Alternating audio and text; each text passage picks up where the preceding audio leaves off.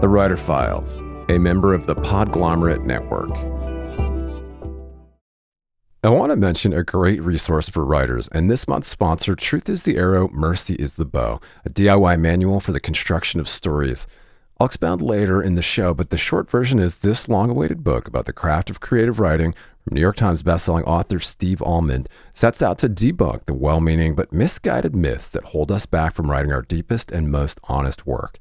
Pick up a copy today of Truth is the Arrow, Mercy is the Bow, wherever you buy books. More soon.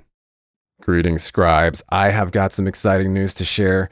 The Writer Files now has an exclusive Patreon community where subscribers will get exclusive access to uncut ad-free interviews, a writer's happy hour, bonus breakdowns, and content from productivity and publishing experts each month. In the meantime, just head over to patreon.com/thewriterfiles. It's free to join Patreon to get a preview, and you can upgrade anytime. That's patreon.com/thewriterfiles. Help us start something special.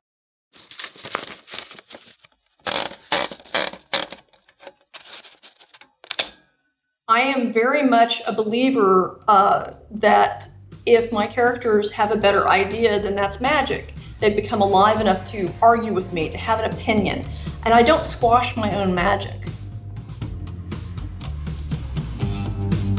Greetings, scribes. Welcome back to the Writer Files.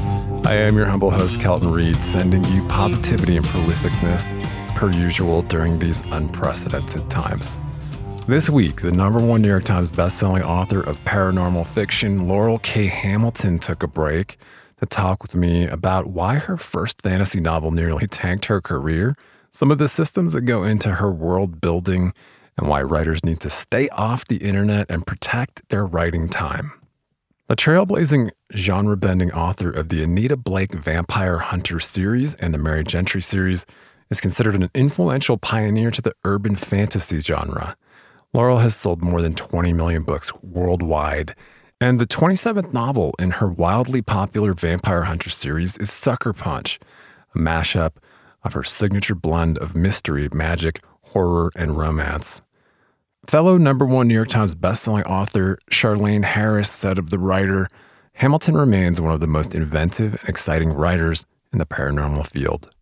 And stay tuned for an exclusive clip from the Sucker Punch audiobook, excerpted courtesy of Penguin Random House Audio, read by Kimberly Alexis. In this file, Laurell and I discussed how she found her trailblazing, genre-busting style, why you have to be passionate to sustain a long-running series, how her characters take over the plot if they have better ideas, on what unsettles her and how it goes into the soup, and how to make more pages. Stay safe and stay sane out there.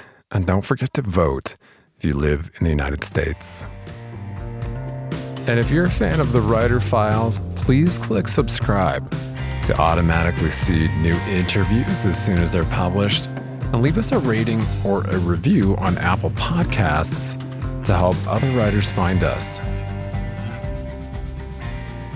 All right, we are back on the Writer Files, and I am ecstatic today to be joined by special guest, Laurell K. Hamilton. How are you surviving today? I am doing well, Kelton. I am happy to be talking to you via this wonderful technology since we are all still sequestered. Yeah, I don't know about you, but things seem to just persist in this, these kind of concentric circles of crises that we're all dealing with. But yeah, hopefully you're staying sane. And we're here to talk about all things writing. So thanks for taking the time. Yeah, very often, I think, when we have best-selling authors on, we do kind of a superhero origin story. But I know you're a self-professed bio geek, and that you had kind of earlier in your career thought about going a different direction, and you overcame some obstacles to become this #1 bestselling New York Times bestselling author. How the heck did you get here 27 books later into this fantastic Vampire Hunter series? Origin story, huh? Gosh, that just seems overarching. I was raised in the middle of farm country. Nobody I knew was anything like this. So the thought that I could be a writer at all was just unthinkable. So how did I get here? I was very lucky. Had some fabulous teachers in high school, in Oak Hill High School, our small rural high school, who helped me with giving me the writer and Writer's Digest, because this is pre-internet, about how to submit stories in a professional manner. By 17, I was already submitting stories and collecting my rejection slips. And how I got to write Anita, well, so my first novel, Night Seer, is Elves, Dwarves, and Dragons. It's much more traditional Tolkien meets Robert E. Howard fantasy. And they didn't want the second book. I wrote the second book, but the first book, as many first novels do, didn't sell well enough. So I thought my career had started, and then they didn't want the second book. And so my agent that I had at the time, I did a Star Trek book, and I did a novel for, and I was just scrambling. I was going, okay, the fantasy market's gone to heck. What can I do? And I had a short story called Those Who Seek Forgiveness. And it had the best rejection notes from everybody. Everyone loved the story. Nobody knew what to do with it. But you remember, this is the late 1980s. There's no Buffy the Vampire Slayer on TV yet. So, right. Mixed genre was pretty much Charles DeLint and nothing. So it was, in the story, Anita raised zombies. That was her day job. There weren't any vampires in it. And I thought, but this story seems to have the most life in it. I think I can write a book in this world. And so I sat down to write a book because I didn't know what else to do. And as they say, the rest is history, except that I had Guilty Pleasures was rejected over 200 times because nobody knew what to do with it. There were more publishing houses. Everybody hadn't bought everybody out. So the horror places thought it was fantasy. Fantasy thought it was science fiction. Science fiction thought maybe it was mystery. And they loved the book. They would give me some of them would even recommend editors at other publishing houses with other genres to send it to. But nobody knew what to do with until I got to Penguin Putnam, which is now Penguin Random House. And I got somebody that believed in me and bought it. And they say that the opening line is what sold it to them, the opening paragraph. And here we are. And I had a 3-book contract. I remember thinking what a wonderful thing it was. I knew that there would be at least 3 books in this series and that it wouldn't die the sad death of my first series, which ended with just 1 because they didn't want the second book. Yeah. That's such a cool story.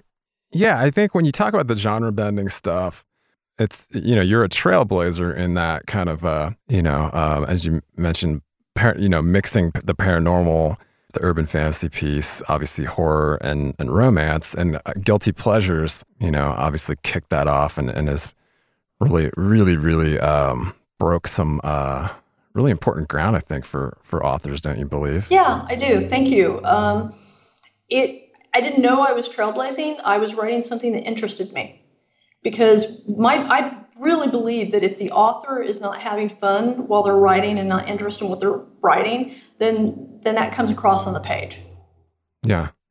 And you've talked about that quite a bit. I think keeping the passion going for 27 books isn't a challenge for you, right? Because you've mentioned, kind of the ability to keep yourself, or talk a little bit about what you talk about with giving yourself kind of enough toys to make it interesting for this. When I was putting together the series, there weren't many fantasy books, fantasy series that had gone on over 10 books.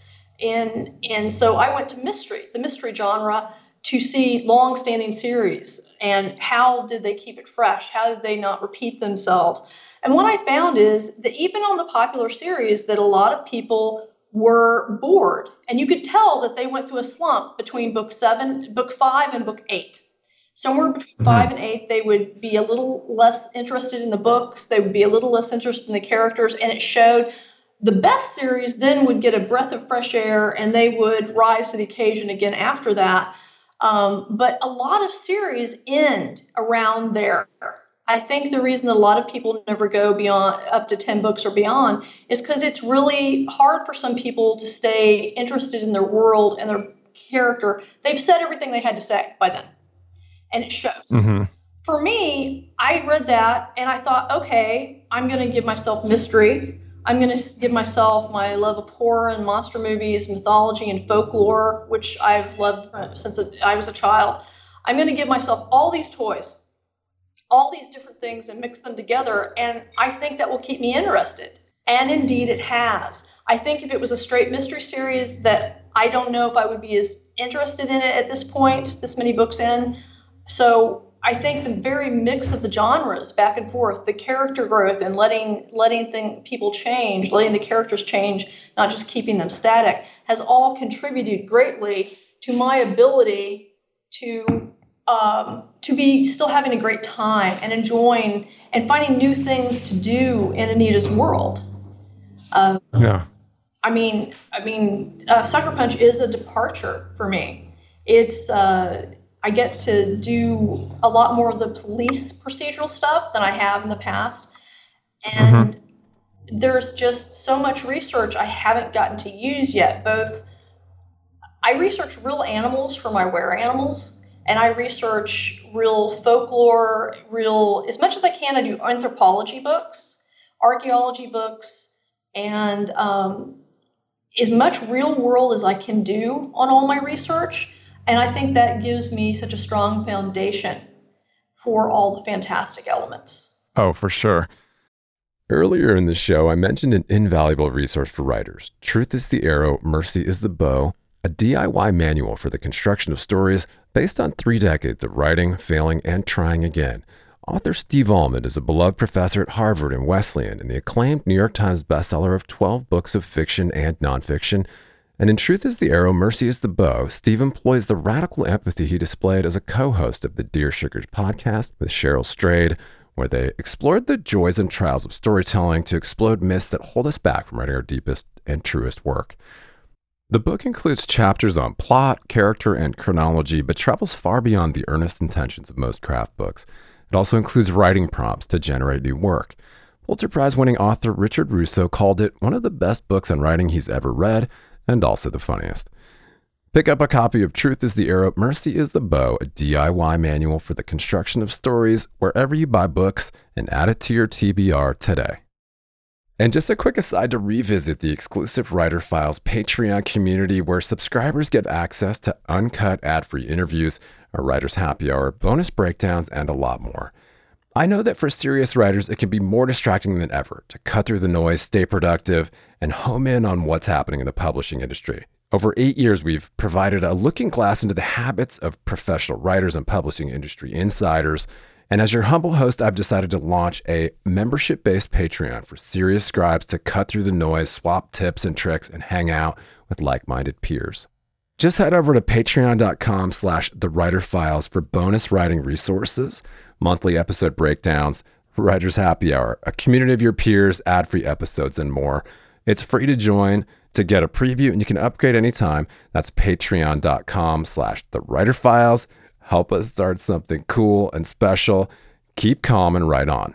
I love the mix of, as you mentioned, kind of those oral storytelling traditions, and of course, folklore and mythology play a big role in keeping the genre, very, very not only interesting, but also kind of, as you mentioned, that mystery piece sometimes has a rip from the headlines feel to it. But talk a little bit about, I don't know, if at this time in history, you're feeling like, real world events are affecting your writing or having an influence on them, with the immigration stuff. And obviously, we're having a lot of discussions about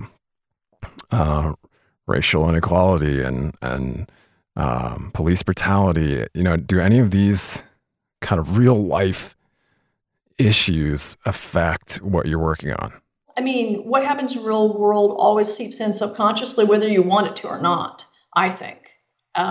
But I finished Sucker Punch just before lockdown happened.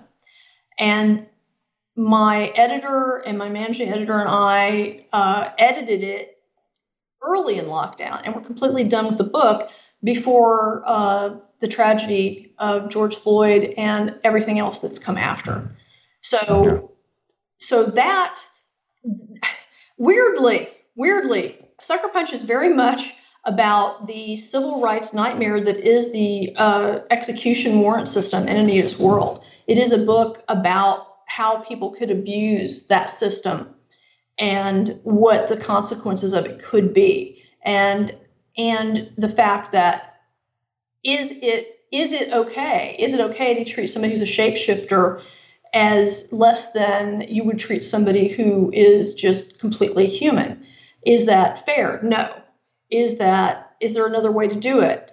I don't know. So it was accidentally a book exploring how we treat people who are other than us. And is it okay? Is it not okay? And it's a book exploring a lot of what, weirdly, how police interact and how much level of violence is okay. But at the same time, you have, police. The more real life police research I do, the more my hat's off to people who do the job, because it is such a thankless task. And I have had people talk to me about really violent crimes that they've worked on, and I've been very lucky in how many people have helped me with my own research. But I just write about it. I don't have to walk through the gore of a murder scene. And that, doing it for real, I think that would really be incredibly hard to do day in and day out. Will what's happening now, impact the next book? I don't know yet. I'll let you know. Yeah, I keep thinking it's ripe for, of course, horror, and true crime plays kind of a role, obviously, in horror at times. But truth really does seem to be stranger than fiction right now. If you put the plot of this year in a fictional book before all this happened, and you sent it to New York, you would get editors saying that nobody would believe this. Right. It is just too much. But talk a little bit about, as you're working on the next, kind of how you make the transition from research to then getting words onto the page. Are you giving yourself some pretty loose word count stuff, or are you somebody that kind of plots and plans? What's the inside of your brain look like at this point? I will write out, I'll know the crime, I'll know the major clues, I'll know who or what done it, and I try to make sure that every mystery needs my magic system, has something in it intrinsic to my magic system, my world building, so that if you took all the fantasy elements away, that it wouldn't work the same. Because I think if you're going to write mystery in a fantastical world where magic works, then that should be intrinsic to the mystery as well as to everything else. So I write a list of clues.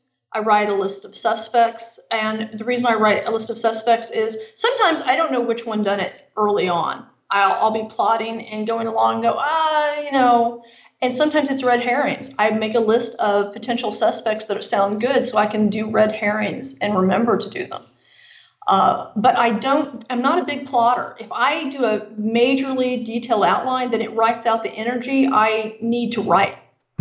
I write the major plot points. I will write another list of character arc plot points, and then I write in between those. And if my characters come up with a better idea, I let them have their lead and follow them for a while. Sometimes it's a rabbit hole and it doesn't go anywhere, but sometimes it's a better idea. I am very much a believer that if my characters have a better idea, then that's magic. They become alive enough to argue with me, to have an opinion. And I don't squash my own magic. I like that. Do you have some major influences or just some things that are haunting you or sitting on your nightstand presently? Do you mean... Now I have this image of like the gargoyle sitting beside the bed going, here's your next book. I don't know. Yeah, sure. I've got this... do you mean impact overall or impact recently? Sure. Let me walk that one back. Do you have some muses that are driving your creative inspiration presently? And then I'll follow up with some of the major influences that have influenced your writing over the years. Right now I am writing the next book, and it's supposed to be a short novel, and I don't write short. It's supposed to be more like Jason and Micah, but it's getting a little out of hand, a little bigger. My agent's going to be upset with me because it's not supposed to be a whole book, but it's getting close. But I wanted to explore some of the characters I hadn't had a chance to. I wanted to get some of the ones that haven't been on stage. And I've actually asked my fans recently what ones that they've not seen majorly on stage. And it's interesting to me that the ones that I want on stage are the same ones they would like to see more of. So there's one or two surprises, but mostly I agree. And I wanted to have time to explore the cultures in more detail of some of the shapeshifters, which I haven't gotten to see all my research trotted out and put more detail into that. And so exploring my world, exploring the characters that I haven't had enough screen time for, that interests me. And whatever unsettles me, whatever makes me go, is usually going to be in a book later. If it bothers me enough, then it goes into subconscious soup, and I know I'll be seeing it again. Usually something has to bother me, disturb me in some way, and then it will eventually make its way on the page in some form. I like that. Whatever unsettles you. When you need mealtime inspiration, it's worth shopping Kroger, where you'll find over 30,000 mouth-watering choices that excite your inner foodie. And no matter what tasty choice you make, you'll enjoy our everyday low prices, plus extra ways to save, like digital coupons worth over $600 each week. You can also save up to $1 off per gallon at the pump with fuel points. More savings and more inspiring flavors make shopping Kroger worth it every time. Kroger, fresh for everyone. Fuel restrictions apply. Another day is here, and you're ready for it. What to wear? Check. Breakfast, lunch, and dinner? Check. Planning for what's next and how to save for it? That's where Bank of America can help. For your financial to-dos, Bank of America has experts ready to help get you closer to your goals. Get started at one of our local financial centers or 24/7 in our mobile banking app. Find a location near you at bankofamerica.com/talktous. What would you like the power to do? Mobile banking requires downloading the app and is only available for select devices. Message and data rates may apply. Bank of America N.A., member FDIC. Well, talk a little bit about just some major influences over the years, or recent influences that are that you're enjoying. I don't really have recent influences for my fiction anymore. My voice is pretty set as a writer. Early on, Robert E. Howard, his short stories, not so much Conan, since I ended up not doing Sword and Sorcery, but some of his horror pieces, Edgar Allan Poe, H.P. Lovecraft, Andre Norton. I mean, a writer for what I write and am mainly known for. Interview with the Vampire by Anne Rice, Salem's Lot by Stephen King, two very important influences, Sheridan Le Fanu's Carmilla, and also really influenced the vampires. I have a degree in biology. I'm a biologist. I'm a non-practicing biologist, which means I've just never earned my living with it. And as I'm told, so have a lot of people never earned their living with their biology degree, especially if it's an undergrad degree. So for the animals, it's really my biology that still inspires me. The real animals, real biology is so much weirder than any science fiction you will ever read. So those were early influences on me, and I write about monsters and zombies and stuff because my mother died when I was 6 in a car accident, and my grandmother raised me, her mother, and my grandmother never got over the grief of it. So I was raised with just this amount of looking back at the dead, looking back. It's taken me years to realize that part of why I do what I do and write what I write. In one of the reasons I need to raise the zombies is, I've had enough therapy. And so I said it out loud one day and I went, the only thing that would have satisfied my grandmother is if I could have raised my mother from the dead. And as soon as it left my mouth, I went, shit. That's why I do this. That's why I write this. If I had a different background, I probably wouldn't write about monsters. And the fact that some of the monsters are more human and some of the human are more monstrous, again, reflects my experience with people. That what you are looking on the outside doesn't mean that the person inside won't hurt you, or the people that look scary sometimes will take better care of you than the ones that look better. Love that. Well, the 27th novel in the best-selling series is Sucker Punch, an Anita Blake vampire hunter novel, and a brutal murder, a suspect in jail, and an execution planned. But what if the wrong person is about to be killed? Of course, this paranormal fiction is genre-bending. It's fantastic. Congrats on the work. Do you have one last thought for your fellow scribes on just how to keep going? And of course, I'll link to the book and I'll link to your home base there. But any closing thoughts? For right now, my fellow wordsmiths, stay off the internet, stay off the news, protect your writing time. And when you go in to write, I know I have to stay off the news. I literally have a list of do nots.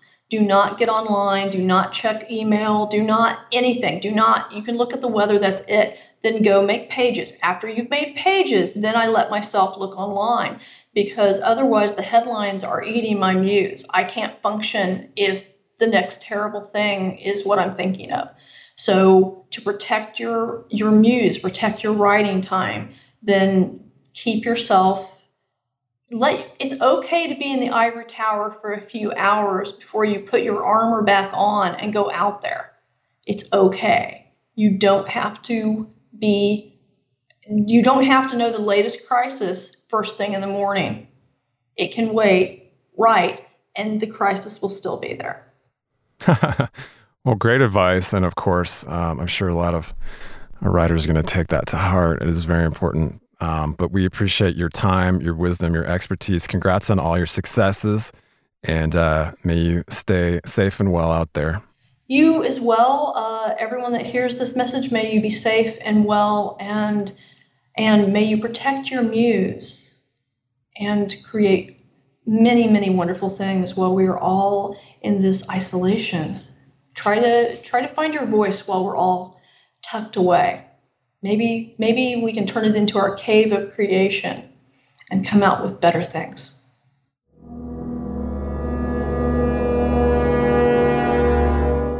The tiny plane landed in the dark on a runway that felt way too short. When the plane finally skidded to a stop, I couldn't make my right hand let go of the armrest. Literally, I'd held on so tight that my hand had locked up, as if holding on tight would have done a damn bit of good if the plane had wrecked.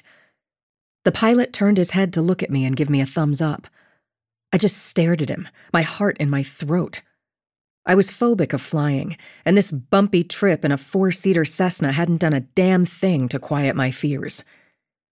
He took off his headset and said, "Oh, come on, it wasn't that bad, was it?" He smiled when he said it. I glared at him until his smile faltered. I was projecting badass, while the only mantra in my head was, "I will not throw up. I will not throw up." Only knowing that a man's life hung in the balance had gotten me to climb into the progressively smaller planes until this final one. "Well, welcome to Hanneman, Michigan, Marshal Blake," the pilot said at last, and opened the door. As I pried my hand free of its death grip, I wondered again why I was doing this. Because it's your job, I thought. I kept telling myself that as I gathered my bags and fitted the big one through the door ahead of me. The pilot said, "That bag's big enough to hold a body." Only if it was my size or smaller, though I guess I could cut it up and make almost anyone fit, I said, as I got the rest of me and the smaller bag through the door and down onto the tarmac. "Very funny," the pilot said. I gave him the flat look until he said, "What's really in the bag?" "Weapons," a man said as he walked toward us in the last light of the setting sun. I'd had just a moment to see the forest, and then it was dark as if someone had turned the lights off. You know you're in the boondocks when it's that dark even before you step into the trees. In their shade, it would be cave dark. I smiled at Marshall Winston Newman. He was as tall as the first time I'd met him, as in over 6 feet, but had more meat on his bones, as if he was either gaining weight or gaining muscle. I'd have to see him in better light to be sure whether he was hitting the gym or hitting the donuts. His hair was still short underneath his white cowboy hat, but the hat wasn't brand new anymore. The brim had been worked with his hands so that it made an almost sharp point over his face. It fit him now. When I'd first met him, the hat had struck me as a present from someone who hadn't really known him or wanted him to be more cowboy than he'd seemed. He offered to take a bag so I could shake his hand, and I let him take it. I'd have done the same for him. "Thanks for flying out at the last minute, Blake." "I appreciate you reaching out on this." I almost added rookie, but he wasn't one anymore. He was newer than me, but then most marshals in the preternatural branch were. There were only 8 of us from the old days. Everyone else was either dead, worse than dead, or retired. "Thanks for helping me out, Jim," Newman said to the pilot, who was standing by his plane watching us. "The Marchand family has been around here a long time, and Bobby is my friend, Marshal Newman. I appreciate you trying to give him a chance. You understand that if Bobby Marchand did this, then I will have to execute him," Newman said. "If he killed Old Man Marchand, then he'll have earned it. But Bobby has been an Iloranthrope since just after we graduated high school. He had it under control." I was surprised that Jim knew the politically correct term for cat-based lycanthropy.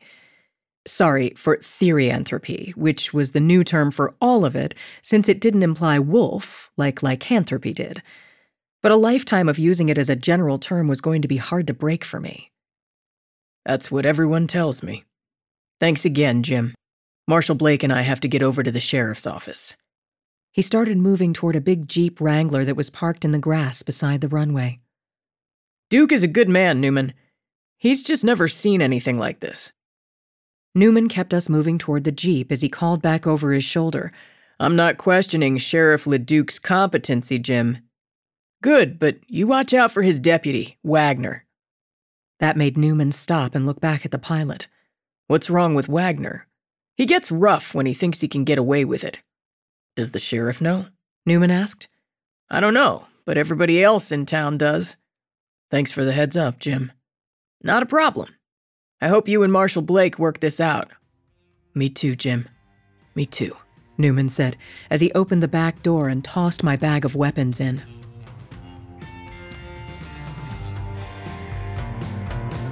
Thanks so much for joining us for this episode of The Writer Files. And if you enjoy the podcast, please subscribe to the show and leave us a rating or a review to help other writers out there find us. You can always leave a comment or a question and visit the entire archives at writerfiles.fm. And you can chat with me on Twitter at Kelton Reed. Cheers. Talk to you next week.